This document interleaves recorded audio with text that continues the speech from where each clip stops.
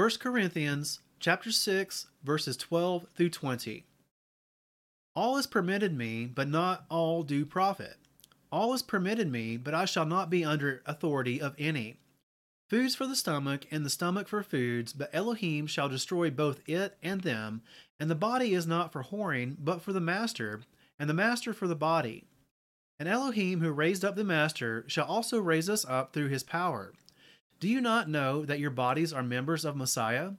Shall I then take the members of Messiah and make them members of a whore? Let it not be.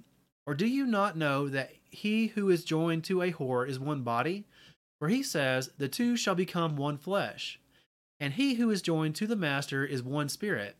Flee whoring.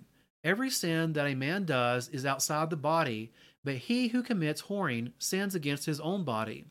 Or do you not know that your body is the dwelling place of the set-apart Spirit who is in you, which you have from Elohim, and you are not your own? For you were bought with a price, therefore esteem Elohim in your body and in your spirit, which are of Elohim.